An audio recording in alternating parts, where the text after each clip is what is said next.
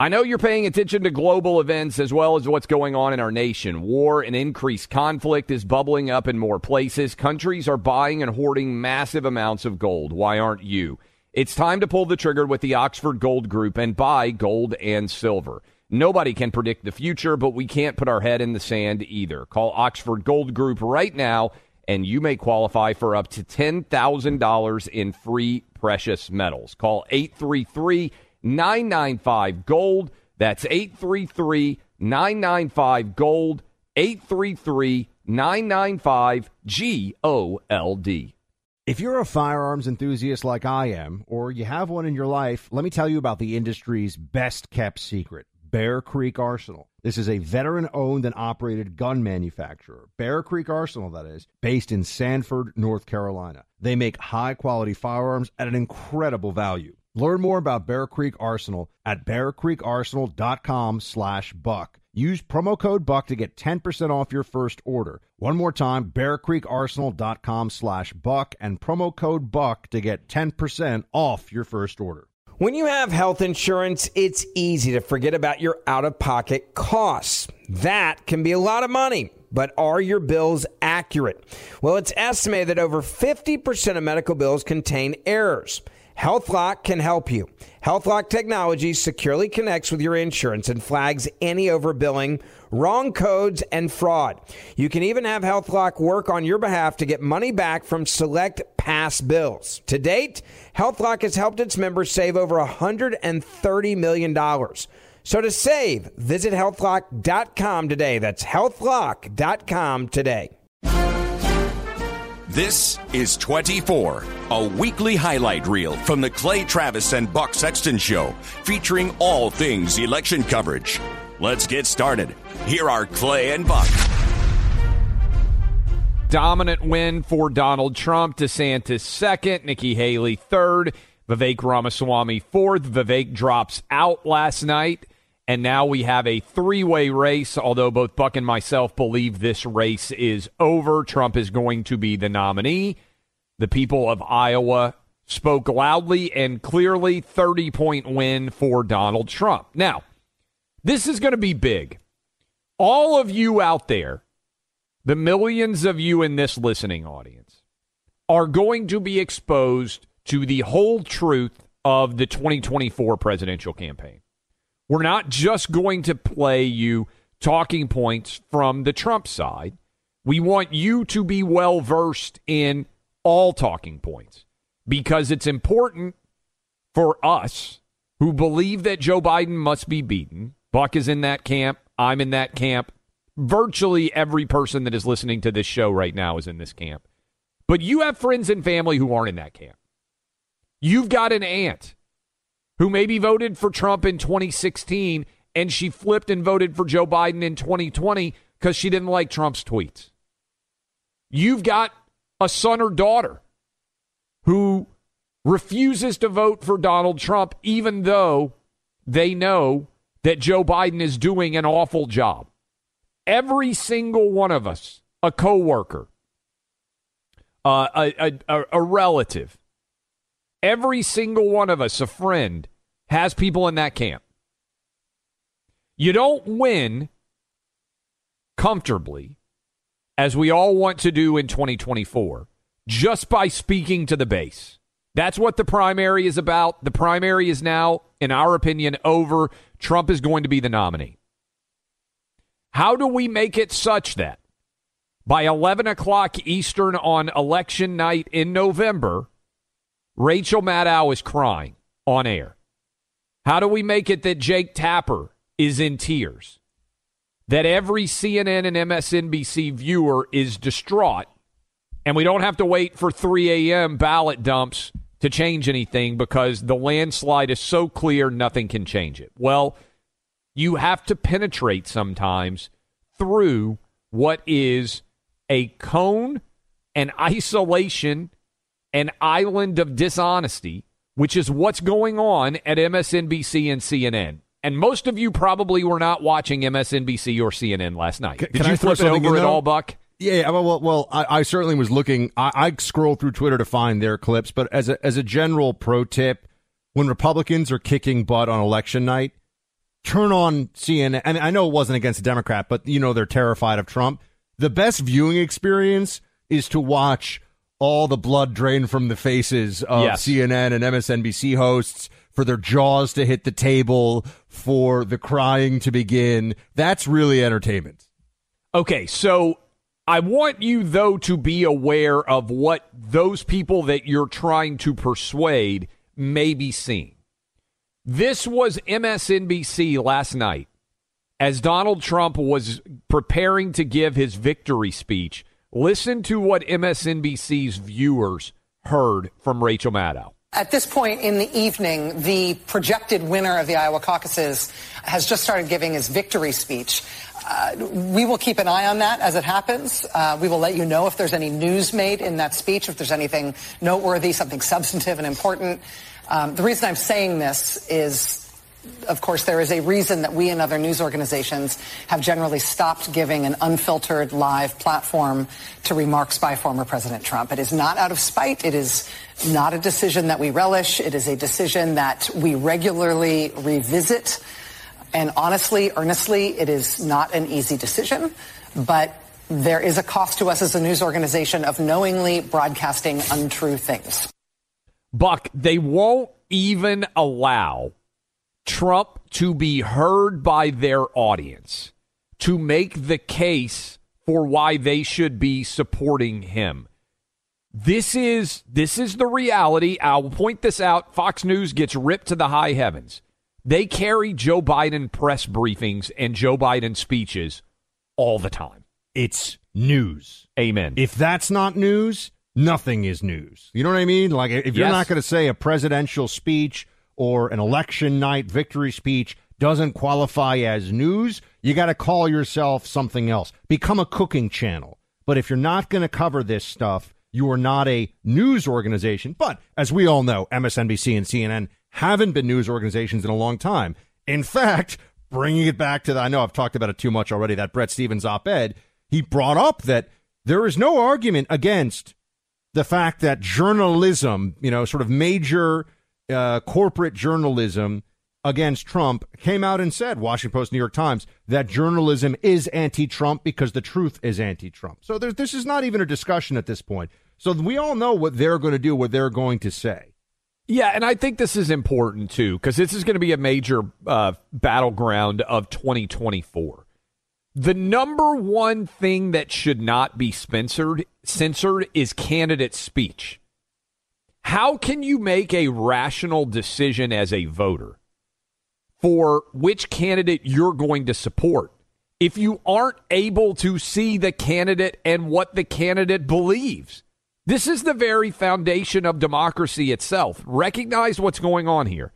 MSNBC is saying the chief political opponent of the sitting president of the United States cannot be seen or heard on their program live making his political arguments.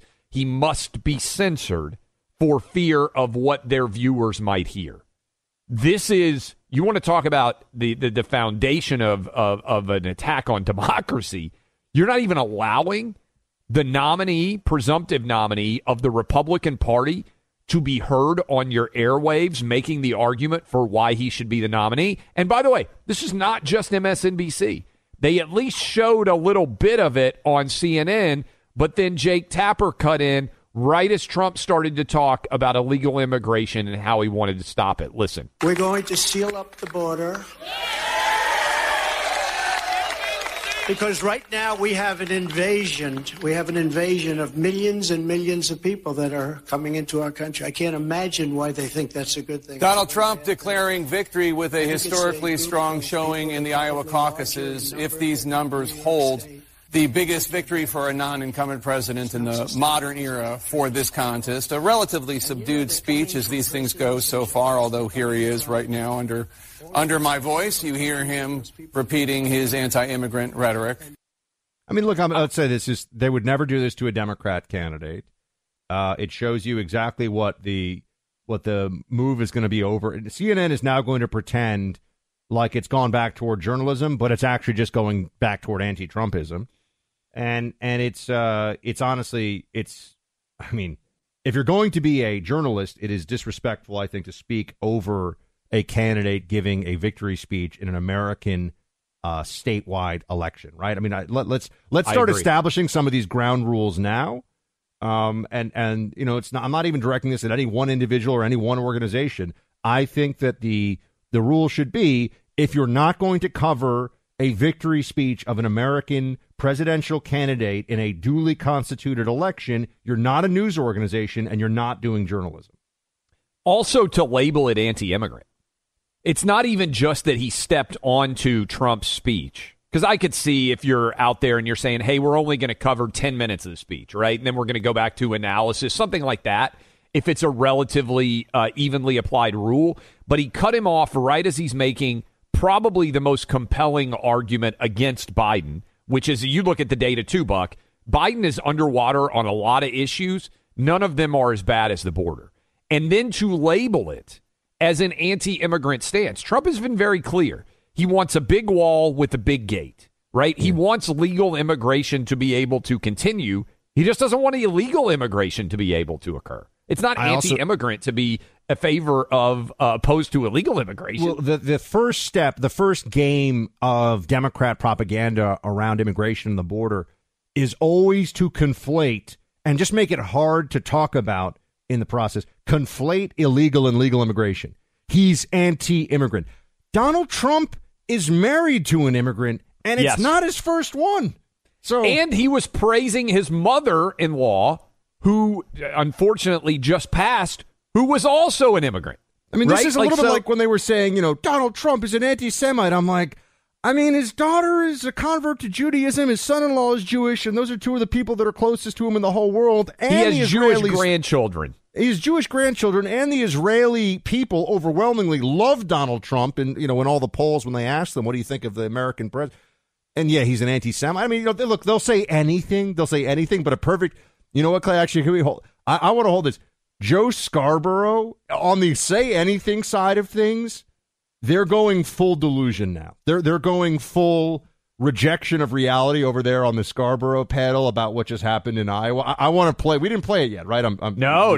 Let's play it when we come back. Let's save that one. We'll play the Scarborough. But the reason why I play these things and the reason why we share them with you on this show is, again, we want you to persuade people. We're in now the persuasion market, right? It's great if you are out there and you are the most dyed-in-the-wool Trump supporter on the planet, and you have done everything you can to elect Trump, and you've shown up at 100 rallies. Like he brought up last night, the guy in the brick jacket, wall man or whatever the guy's name is. He brought him up on the stage, which is a pretty funny element of that. And by the way, before we go to break, let me play this because I mentioned it. Here's Trump talking about Melania's mother dying. She is, again, an immigrant. So if you're going to be anti-immigrant, what in the world does that even mean? Listen to this cut 7. I think most importantly, I want to thank my incredible wife, First Lady, I'll say former and maybe future.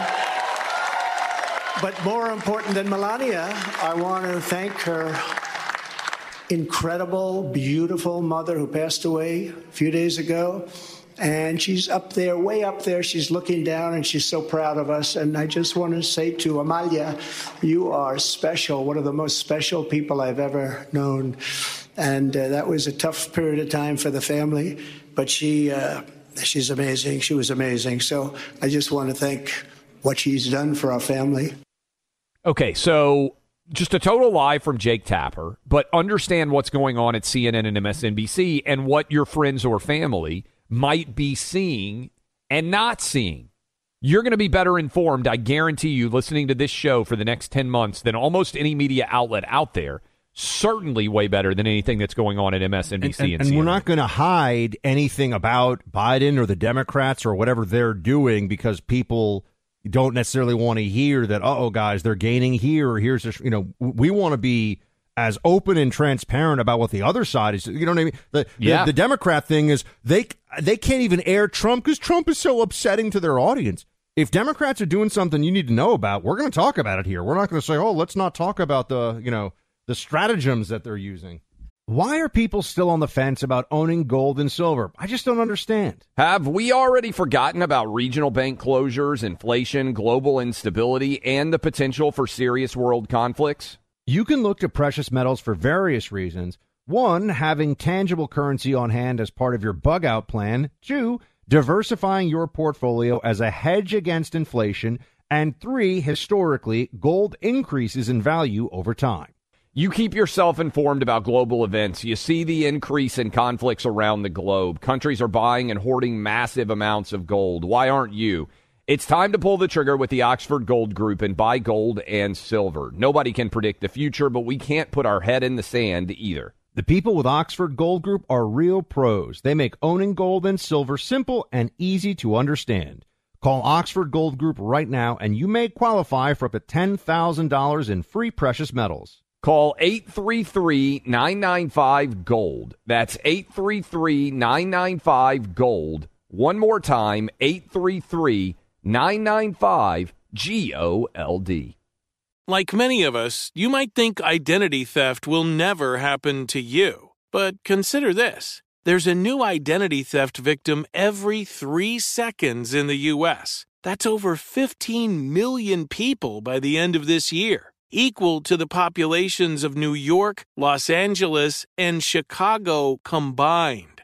Even worse, identity theft victims often don't even know they're victims. That's why LifeLock Identity Theft Protection alerts you to identity threats, even the ones that don't show up on a credit report, like data breaches, fraudulent bank transactions, loan and credit card applications, and crimes committed in your name. If your identity is stolen, your own dedicated LifeLock U.S.-based restoration specialist will work to fix it. LifeLock protects you in ways that you simply can't on your own. Join now and save up to 25% your first year at LifeLock.com/news. That's LifeLock.com/news to save up to 25%. Identity theft protection starts here. When you have health insurance, it's easy to think, I'm covered, no worries. Well, not so fast. Remember, your out-of-pocket costs are not covered by insurance. That can be a lot of money for your family. But how do you know you're not being overbilled? It's estimated that over 50% of medical bills contain errors. Unless you're a billing expert, how do you know your medical bills are accurate? HealthLock can help. HealthLock is a healthcare technology company that securely connects with your insurance. When your medical claims come in, HealthLock technology reviews the claim for errors like overbilling, wrong codes, and fraud. HealthLock makes it easy to find and fix hidden errors, so you pay only what you owe. You can even have HealthLock work on your behalf to get money back from select past bills. To date, HealthLock has helped its members save over $130 million. Bottom line, insurance alone isn't enough. To save, visit healthlock.com. Do it today before you see another healthcare provider. That's healthlock.com. You're listening to 24, the Year of Impact, with Clay and Buck. I don't know when the last time was that I would cite, unless it was to make sheer mockery of it, a New York Times opinion column on this show. Because generally it's the insurrection. You know, it's all the same. Week after week, it's all the same stuff. It's all the same left-wing talking points in 700-word form. But former Republican, I think he's now an independent. I don't know. You know, whatever you got to do to keep jobs at these places that don't allow Republicans, this is what people do now, right? I think technically Joe Scarborough is an independent at MSNBC. Sure he is. I think Brett Stevens, I think he's an independent. I don't know if he's changed from Republican. That's neither here nor there. He wrote a piece. Now, he is somebody whose job, in my opinion, is to generally try to gently inform the Democrat leftist lunatics about what some people on the right think, while always saying, and they're so bad. I mean, the right is just, you know, they're really bad, but I'm here to sort of translate right-wing stuff for you. He's written this piece, The Case for Trump by Someone Who Wants Him to Lose. And I'll make this quick because I want to get some of Clay's reaction on this because obviously it goes on for quite some time. The basic case is this: Democrats just don't believe that this is happening. But he says, and this is a line directly from the piece. Hold on a second. Of course, now my computer is frozen. But he says that unless there's some kind of a miracle, Donald Trump is going to win. He says, barring a political miracle or an act of God, it is overwhelmingly likely Donald Trump will again be the Republican Party's nominee for president. So he's saying, look, Trump's going to win the GOP nomination. This is Brett Stevens, who is sort of a Republican, I think. I don't know, whatever.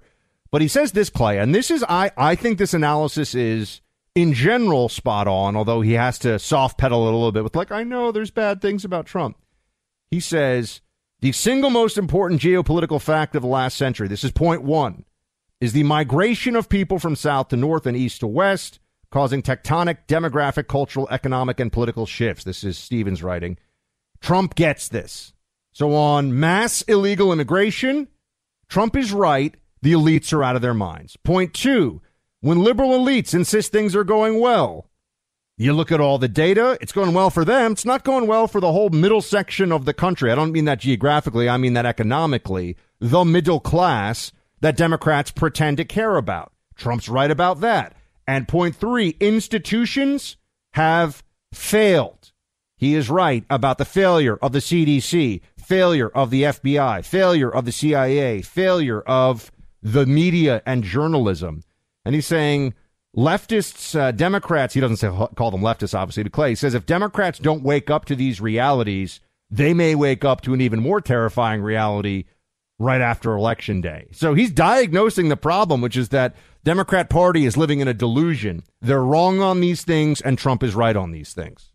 Yeah, and I thought it was an interesting piece because not necessarily for you and me and some of our listenership out there who might have read it, but I try to think about what the New York Times readership would think of this, which is why, to your point, he has to catch this as the headline is, I'm not supporting Trump, but here, what's the headline again? It's even an interesting way that you have to almost be able to have this conversation with their audience. Well, but this is what I mean. This is why it's so interesting. You're right. I mean, he's the case for Trump by someone who wants him to lose. And so I'm sifting through everything. He's like, look, yes, is Trump a vulgarian and, election denier?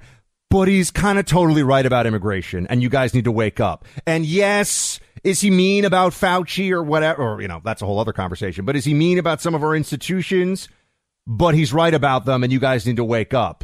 I think he's preparing the Democrats for the reality that they're in for a whole heck of a lot tougher fight in this election than they anticipated. All this legal crap is not, all the legal assault stuff they're doing is not working. No, and I think that a lot of them still haven't recognized it, which is why you have to talk to them as if they are very misinformed and uninformed. And I think this is important in general as you think about the way that the 2024 election is going to be covered.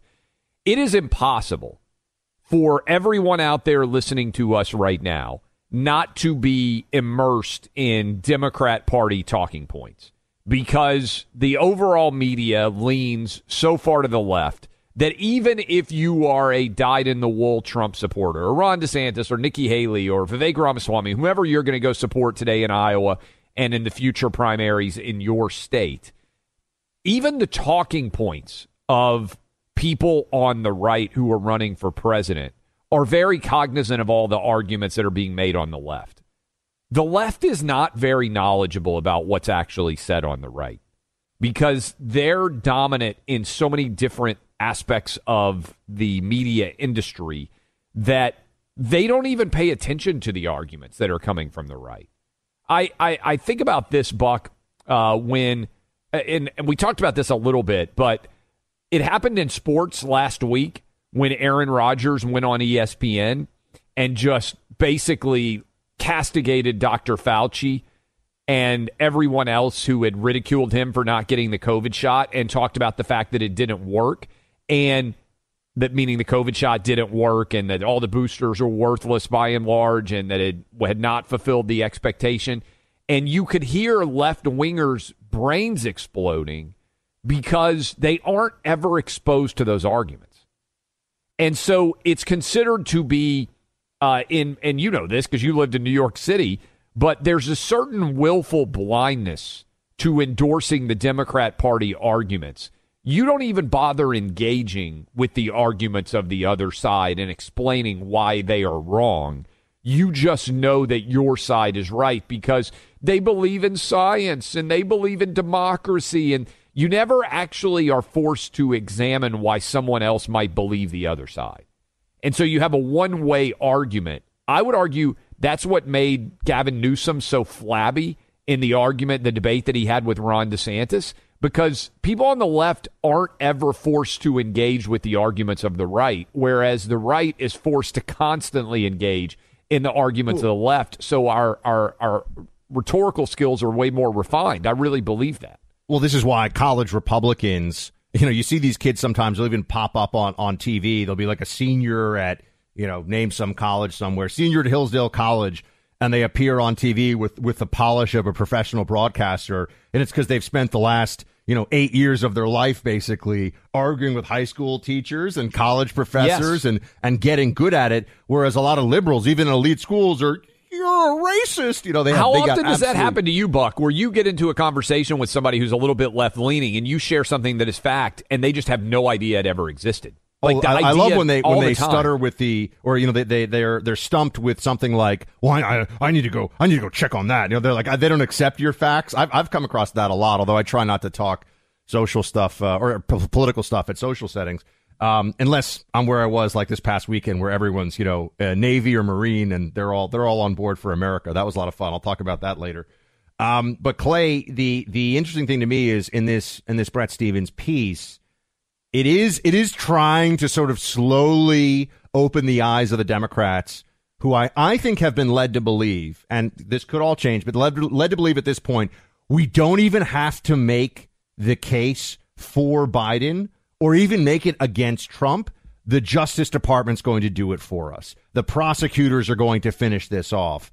It's looking less and less likely that's going to happen, and I think Stephens, as a service to Democrats who are the readership, you and I subscribe to the Times so we can see what the enemy thinks, and the Washington Post, by the way. So of course, yes, yeah. I'm reading these things all the time. I'm like, oh look, it's Paul Krugman again. He's going to say something that's wrong.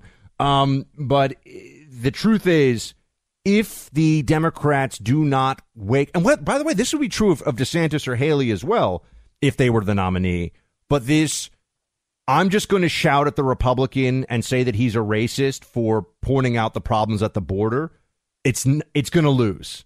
That's actually a losing argument in America today. All the polls show it. All the data shows it. And the Democrat Party has a major, major challenge. And then the other thing about the improvement of life or things going great, because there are a lot of Democrats, especially along the coast, who've got plenty of money, who think things are going great. Center of the country doesn't feel that way. And particularly white, non-college educated, working class voters do not feel that way, and they are a key constituency in some of the swing states. Yeah, and the thing that I thought that Bret Stephens got particularly right was Trump nailing the issue with, if we don't have a border, we're not a nation. And as you see the mayors of Chicago and New York and Washington, D.C., and even Denver recently all begging for the flow of migrants to stop. Did you see J.B. Pritzker on, I think it was ABC this week? And we may have that audio that we'll play for you later in the hour or next hour, where he basically implored the governor of Texas, Greg Abbott, please stop sending people to Chicago. We don't have the ability to handle them anymore. And this is very important for everybody out there. All of these cities are getting a pinprick of what Texas deals with on a daily basis. And so what Greg Abbott has proven is the flawed system here of, we can't have border security that Trump basically ran on in 2015. He was 100% right.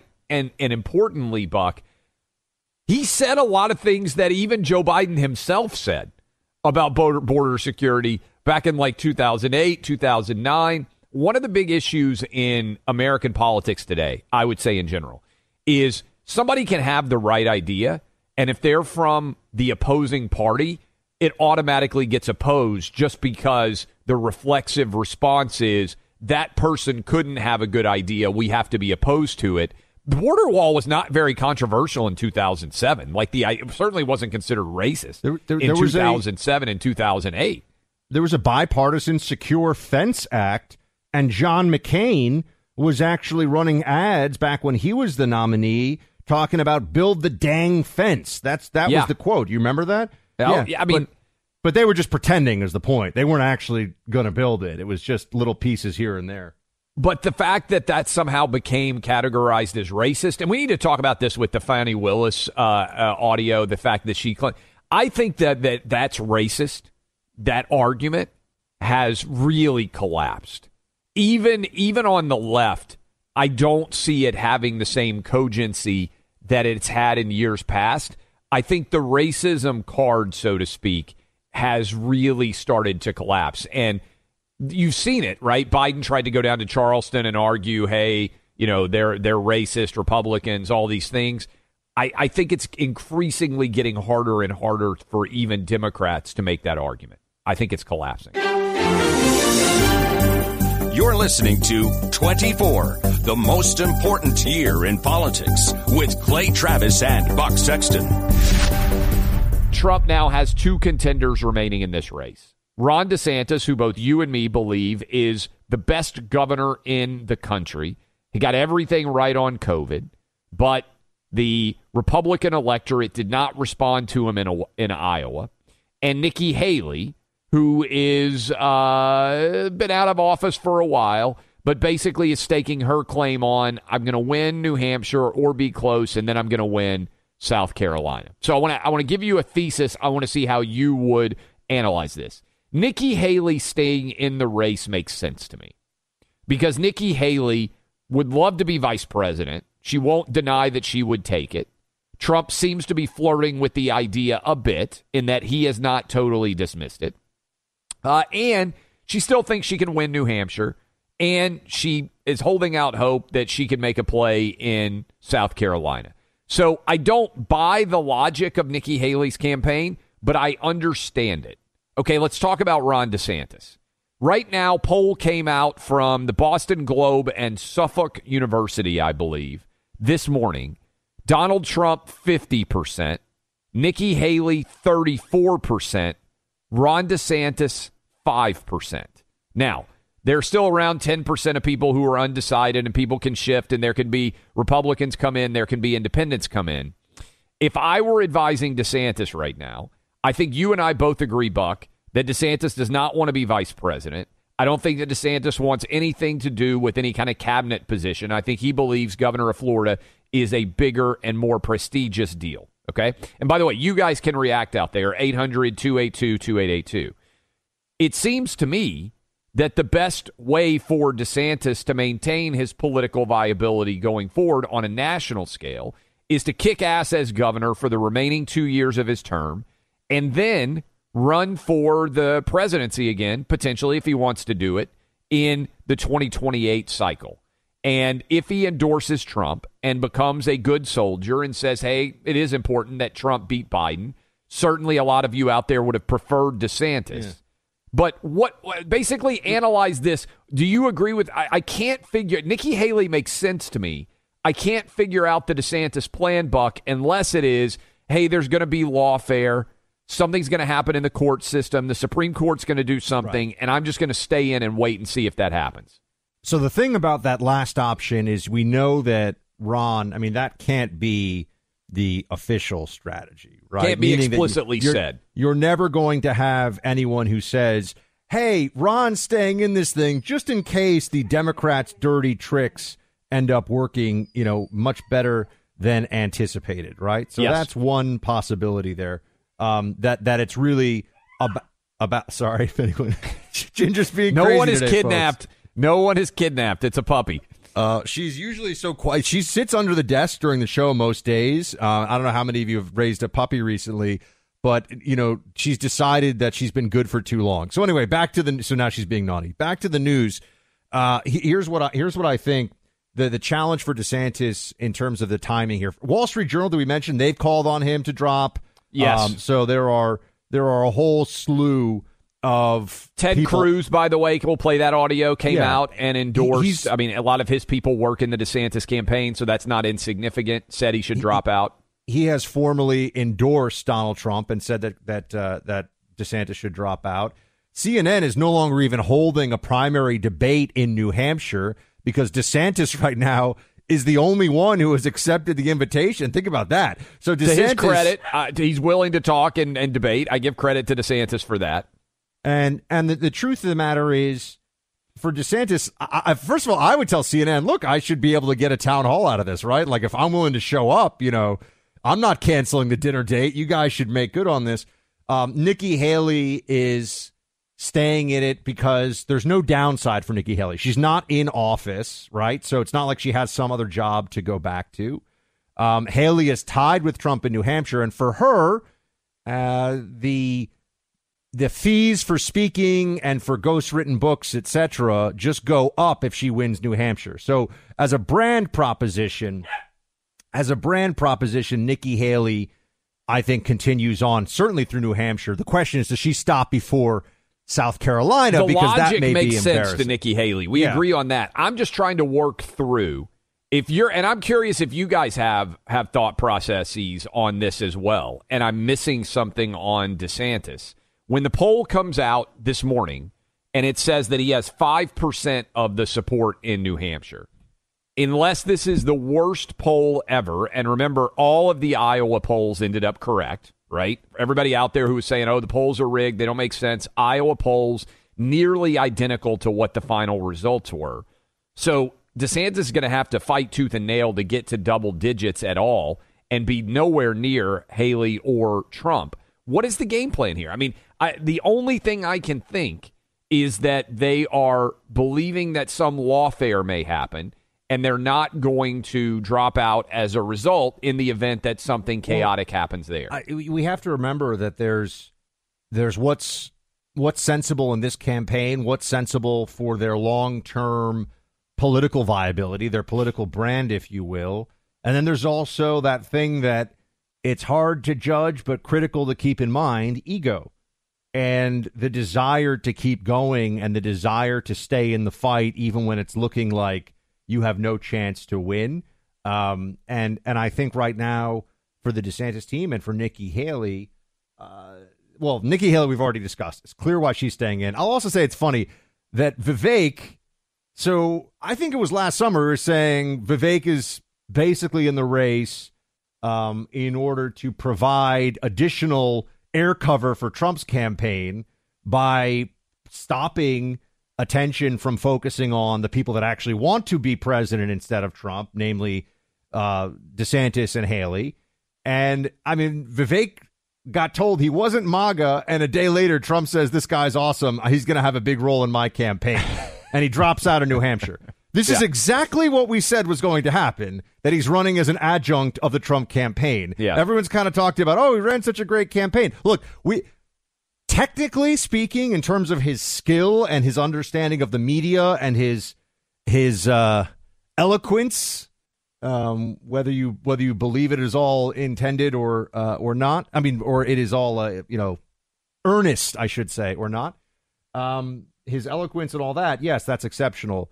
But he dropped out after the first contest and endorsed Trump right away, which is essentially what you would have assumed he would do 6 months ago, right? So there's really not much, and he finished last in Iowa. So I don't think there's any surprise with any of that.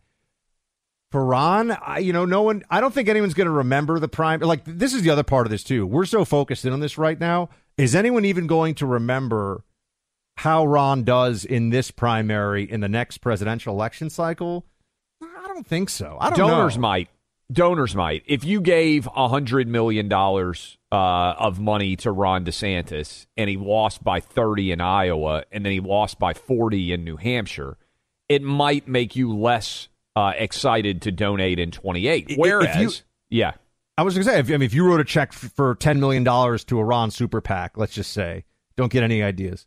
But if you did that, what would you want him to do at this point, though? Would you want him to run through the tape, even though he's a lap behind the next the first place? Let me just say this: if I had $1 billion, I would have given Ron DeSantis $10 million because he got everything right on COVID. And I'm saying if I had $1 billion, because I think you should reward politicians who get things right, and nobody got more right on COVID. And I was thinking about this this morning as I was getting ready, Buck. You and I are both super frustrated that there's been no reckoning on COVID. And I jotted down a note to myself. Why is that? Right? Like, why did Kentucky reelect a COVID tyrant in a red state? Andy Beshear gets reelected. My theory is 25% of people got COVID right. That is, we shouldn't have locked down, shouldn't have shut down schools, shouldn't have worn masks. You and me were in that camp. But we were a minority, and we got ripped to the high heavens for years over all that perspective. And there are a lot of people listening to us right now that are in that camp. 50% of people are ashamed now because they just went along with the ascendant mob, and they pretended that wearing masks mattered, and they did the social distancing, and they now know it's not true, but they don't want to examine their cowardice and acknowledge that they got everything wrong because in the back of their mind, they knew it made no sense. And then 25% are Fauciites, and they're not going to ever acknowledge that they were wrong. And that actually makes some sense to me because it explains why there isn't a majority that has been willing to rain down holy hell on all these imbeciles who got everything wrong. And I think a big part of Ron DeSantis' campaign, as you go back and look at it retrospectively, let's pretend that there were never any charges that were brought against Trump. I think that would have changed things. But I don't think that you and me, and I think a lot of the DeSantis people, we wanted reckonings for COVID, and most people were just like, I want to pretend that never happened, and there are no consequences. And I find that incredibly unfulfilling, and I know you do because you got ripped to the high heavens. I bet the DeSantis team is furious over this because they got ripped to the high heavens, and they got everything right, and people just didn't care. They wanted to turn the page, and it wasn't a focus. And as a result, being right, it mattered in Florida for the state election because everybody knew, but most of the nation just wants to pretend COVID never happened now.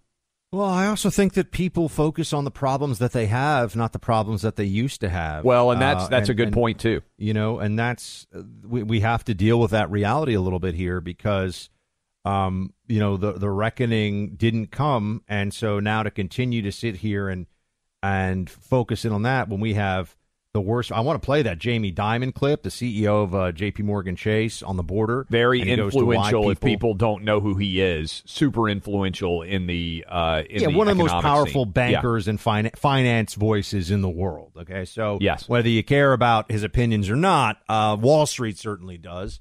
And he's saying that by the way, you'll like what he says, everyone, when you hear at least this one clip we're going to play because he's spot on. It's totally true. You know, the country has a lot of problems right now, and COVID isn't one of them. And so I understand why there was a time when I sat here and I was legitimately, like, I wouldn't say pulling my hair out. That would be hasty. But I was legitimately very upset about the lack of reckoning. But I think now we're at the point where we've made our case. We've said our piece. We've done what we can. And a lot of people just feel like, hey, can we fix the economy, the border, and make sure we don't get into a forever war in the Middle East with Iran or get more extended into Ukraine. And so I get that, right? That's now something that I think a lot of we were right on COVID, and Clay and I are high-fiving each other on this, right on COVID. There's other challenges to face, and I think that's why Trump is dialed in, and a few of his, well, I don't really know if they're competitors anymore, but some of the other challengers in the race are also looking at the here and now. So I can make sense of that. I don't necessarily agree, but I see it. Why are people still on the fence about owning gold and silver? I just don't understand. Have we already forgotten about regional bank closures, inflation, global instability, and the potential for serious world conflicts? You can look to precious metals for various reasons. 1, having tangible currency on hand as part of your bug-out plan. 2, diversifying your portfolio as a hedge against inflation. And 3, historically, gold increases in value over time. You keep yourself informed about global events. You see the increase in conflicts around the globe. Countries are buying and hoarding massive amounts of gold. Why aren't you? It's time to pull the trigger with the Oxford Gold Group and buy gold and silver. Nobody can predict the future, but we can't put our head in the sand either. The people with Oxford Gold Group are real pros. They make owning gold and silver simple and easy to understand. Call Oxford Gold Group right now, and you may qualify for up to $10,000 in free precious metals. Call 833-995-GOLD. That's 833-995-GOLD. One more time, 833-995-GOLD. When you have health insurance, it's easy to think, I'm covered, no worries. Well, not so fast. Remember, your out-of-pocket costs are not covered by insurance. That can be a lot of money for your family. But how do you know you're not being overbilled? It's estimated that over 50% of medical bills contain errors. Unless you're a billing expert, how do you know your medical bills are accurate? HealthLock can help. HealthLock is a healthcare technology company that securely connects with your insurance. When your medical claims come in, HealthLock technology reviews the claim for errors like overbilling, wrong codes, and fraud. HealthLock makes it easy to find and fix hidden errors, so you pay only what you owe. You can even have HealthLock work on your behalf to get money back from select past bills. To date, HealthLock has helped its members save over $130 million. Bottom line, insurance alone isn't enough. To save, visit healthlock.com. Do it today before you see another healthcare provider. That's healthlock.com. Pure Talk, the cell phone company we both rely on, is further investing in their customers without charging an extra penny. Pure Talk is now providing international roaming to over 50 countries. That's right. As you plan your summer travel, make sure your wireless provider has you covered at home and abroad. Pure Talk already puts you on America's most dependable 5G network, but now they're giving you coverage in more than 50 countries, too. Unlimited talk, text, and plenty of 5G data for just $20 a month. That's less than half the price of Verizon, AT&T, or T-Mobile. You keep your phone number and your phone unless you want to get great savings on the latest iPhones and Androids. Up to you. Go to puretalk.com/Clay and make the switch today. That's puretalk.com/Clay, and you'll save an additional 50% off your first month. Switch to Pure Talk so you can have more money to travel with this summer. You're listening to 24, the Year of Impact, with Clay and Buck. Caroline Leavitt, who is a New Hampshireite. We have learned that is how you define someone from New Hampshire over the course of this show. After much error in ways, I think probably would be fair to say. Caroline, how is the weather in New Hampshire? We know it was brutal in Iowa. And what do you expect turnout to look like on Tuesday? And for people out there who've never been through the primary season, you grew up here. What is it like when it comes to the New Hampshire primary for residents of New Hampshire? Well, first of all, the weather here compared to Iowa is a treat. In fact, some of our Team Trump ground staff from Iowa has joined us here in New Hampshire to ensure another big victory, and they're saying they feel like they're on vacation. But it is still cold. It's like 30 degrees, but that's not stopping the enthusiasm on the ground. I'm calling you live, actually, from the Trump campaign headquarters, where we are making sure that Republicans across the state and common sense independents who are, in fact, allowed to vote in our primary on Tuesday, get out and vote for President Trump. We've made hundreds of thousands of direct voter contacts across the entire state. We got door knockers on the ground. We have 250 town captains deploying their armies in their respective towns.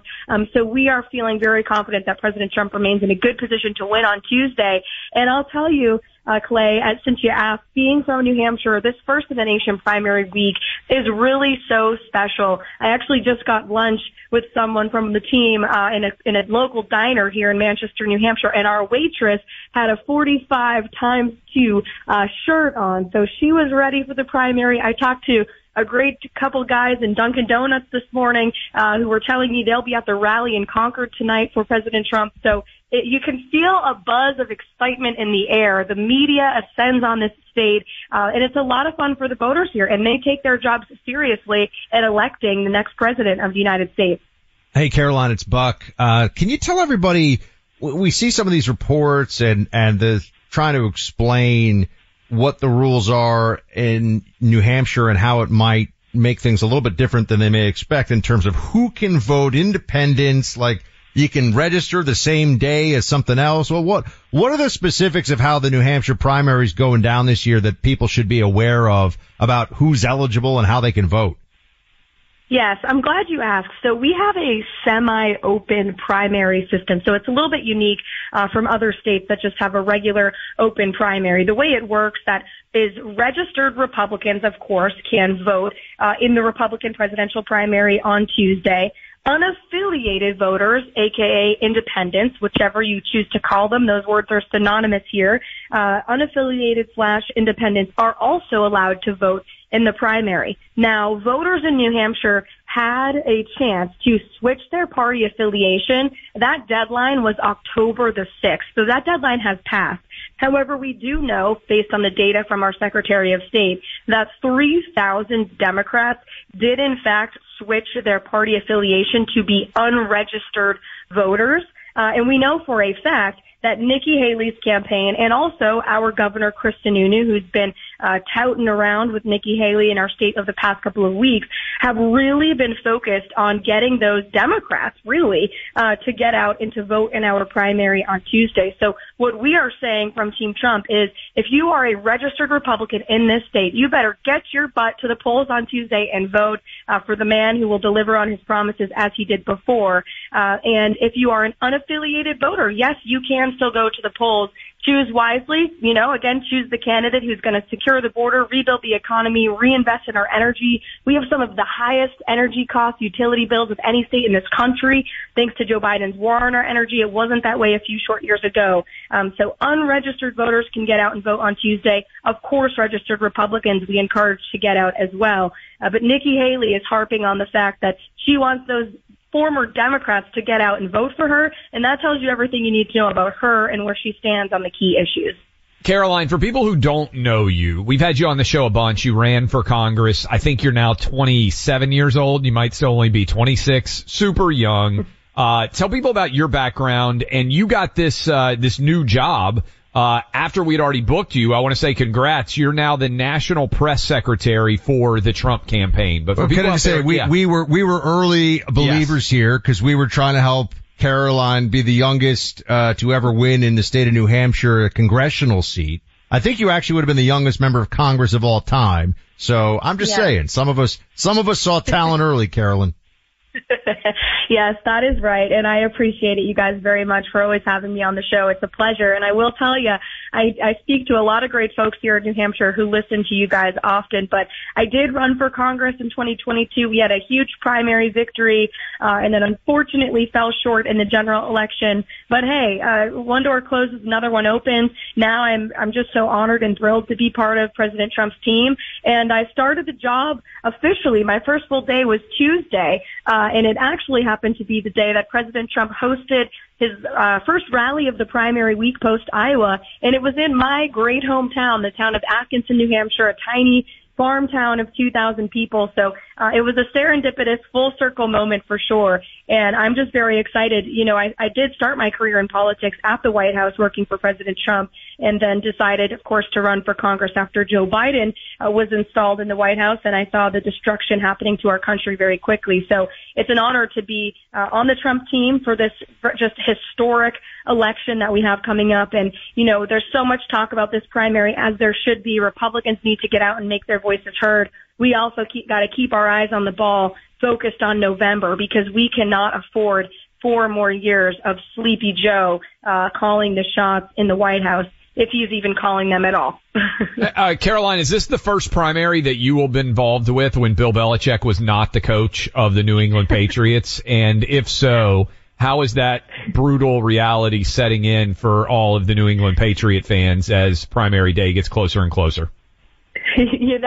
I tend to be one of those Patriots fans lifelong, okay? And since you mentioned I'm in my mid-20s, that is true. So I have never really known a losing Patriots team. I've grown up here my whole life, just thinking that we're going to make it to the Super Bowl every season, and many of seasons that came true. But I'm of the camp that I think Bill Belichick was nothing without Tom Brady. He never would have been without Tom Brady. I love Tom Brady. I think he's great. He's also a big fan of President Trump, too, so that's a plus. But it has been sad news in New England to see Belichick gone, because now it truly feels like Patriots dynasty is over. And that's about as hard as news as one New Englander can take. So it's been a couple of depressing weeks. We'll have to see what comes next for our great Patriots. So back to politics, if I can, for a second. Although for a moment there, I thought you were going to tell us that Tom Brady's a huge Clay and Buck fan. So I got very excited. That would have been nice. That would be nice to hear. Yeah. Apparently he's a big Trump fan, which that's the next best thing. Yeah, ask him. The next best thing is to be a Clay and Buck fan or to be a Trump fan. So you guys look like you're gonna run the table here, looking good in New Hampshire and elsewhere. I mean, the numbers are the numbers. We're all familiar with them. You're probably more familiar than pretty much anybody else. At this point, is Trump is it a message of unity and it's all over? I mean, can you speak on his behalf to say that he welcomes any Republicans, independents, or even former Democrats into the tent now? Of course, we need to unite. And as President Trump said in his speech 2 nights ago in New Hampshire, the greatest unifier in this country will be success. And there's been so much chaos and division because of Joe Biden's policies, but also, he campaigned as being a unifier in chief. He's been anything but that. His administration is steadfast on dividing Americans based on race and gender, religion, creed, whatever it is. And President Trump said it the other night, success will be the greatest unifier in this country. And that's all the man wants to do, is bring success back to America. He said it the other night. He wants to make America rich as hell again. I mean, that sounds pretty good to me. Who could disagree with that? He wants to keep our borders secure. He wants to make sure our police are funded. He wants to bring peace back to the world stage. As you guys know well, Joe Biden's weakness is barreling us into a World War III. And so I think that's a unifying message that will exceed through this primary into the general election. So yes, it is time to unify. Absolutely. There are still 2 other Republicans in this race, though, who have refused really to take a hard look in the mirror and see this for what it is. Neither of them have a practical pathway to the nomination.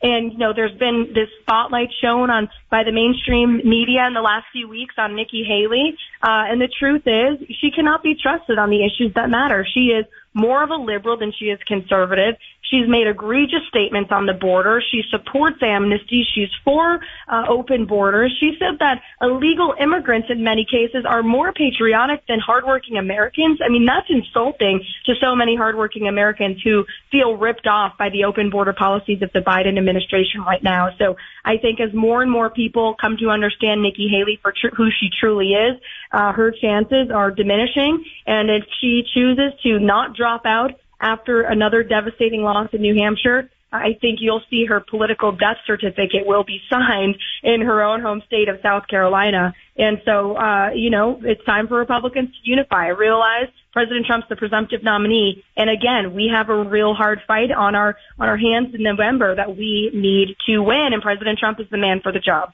Caroline, thanks for joining us. On the way out, report from the New York Times that Tim Scott is going to be at tonight's rally in New Hampshire endorsing Donald Trump. Do you think that's true?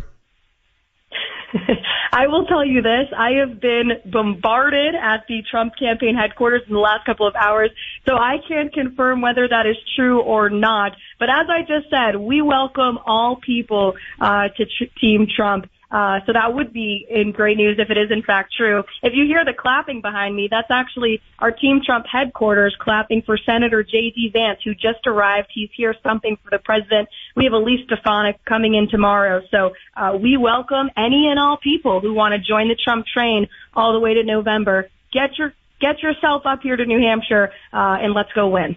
I think there'll be a special guest there tonight. I'm just saying. Maybe not J.D. Vance, maybe not Elise, maybe somebody else. Thank you for hanging out with us, Caroline. Tell J.D. and Elise we said hi, and thanks for coming on the show in the past. Anytime, guys. Thanks so much. Since 9/11, the Tunnel to Towers Foundation has been committed to supporting our nation's first responders and veterans, heroes who put their lives on the line for our communities and our country, heroes like U.S. Army Major Jonathan Turnbull. He sustained devastating injuries at the hands of an ISIS suicide bomber, the complete loss of his left eye, a puncture to his right eye, and he needed more than 20 surgeries and countless hours of rehabilitation. Tunnel to Towers paid off his mortgage and gave Major Turnbull a specially adapted smart home designed for his needs. He moves around his home more easily now. His home also gives him hope. With help from people like you, the foundation supports families like the Turnbulls. Join Tunnel to Towers in supporting America's heroes, our nation's severely injured veterans and first responders, homeless veterans, Gold Star families, and the families of fallen first responders. Donate $11 a month to Tunnel to Towers at T2T.org. That's T2T.org. 95 cents of every dollar goes directly to their programs. Grand Canyon University, a private Christian university in beautiful Phoenix, Arizona, believes that we're endowed by our Creator with certain unalienable rights to life, liberty, and the pursuit of happiness. GCU believes in equal opportunity, and the American dream starts with purpose. Whether your pursuit involves a bachelor's, master's, or doctoral degree, GCU provides a path to help you fulfill your dreams, offering over 330 academic programs as of September 2023. Find your purpose at Grand Canyon University. Private, Christian, affordable. Visit gcu.edu. Good sleep should come naturally, and with the new Natural Hybrid mattress, it can. A collaboration between Lisa and West Elm, the Natural Hybrid is expertly crafted from natural latex, natural wool, and certified safe foams to elevate your sleep sanctuary and support a greener tomorrow. Plus, every purchase helps fuel Lisa's work with shelters and those in need. Don't put off a good night's sleep any longer. Get a Lisa mattress today for a sound sleep tonight. Visit lisa.com/iHeart. That's LEESA.com/iHeart.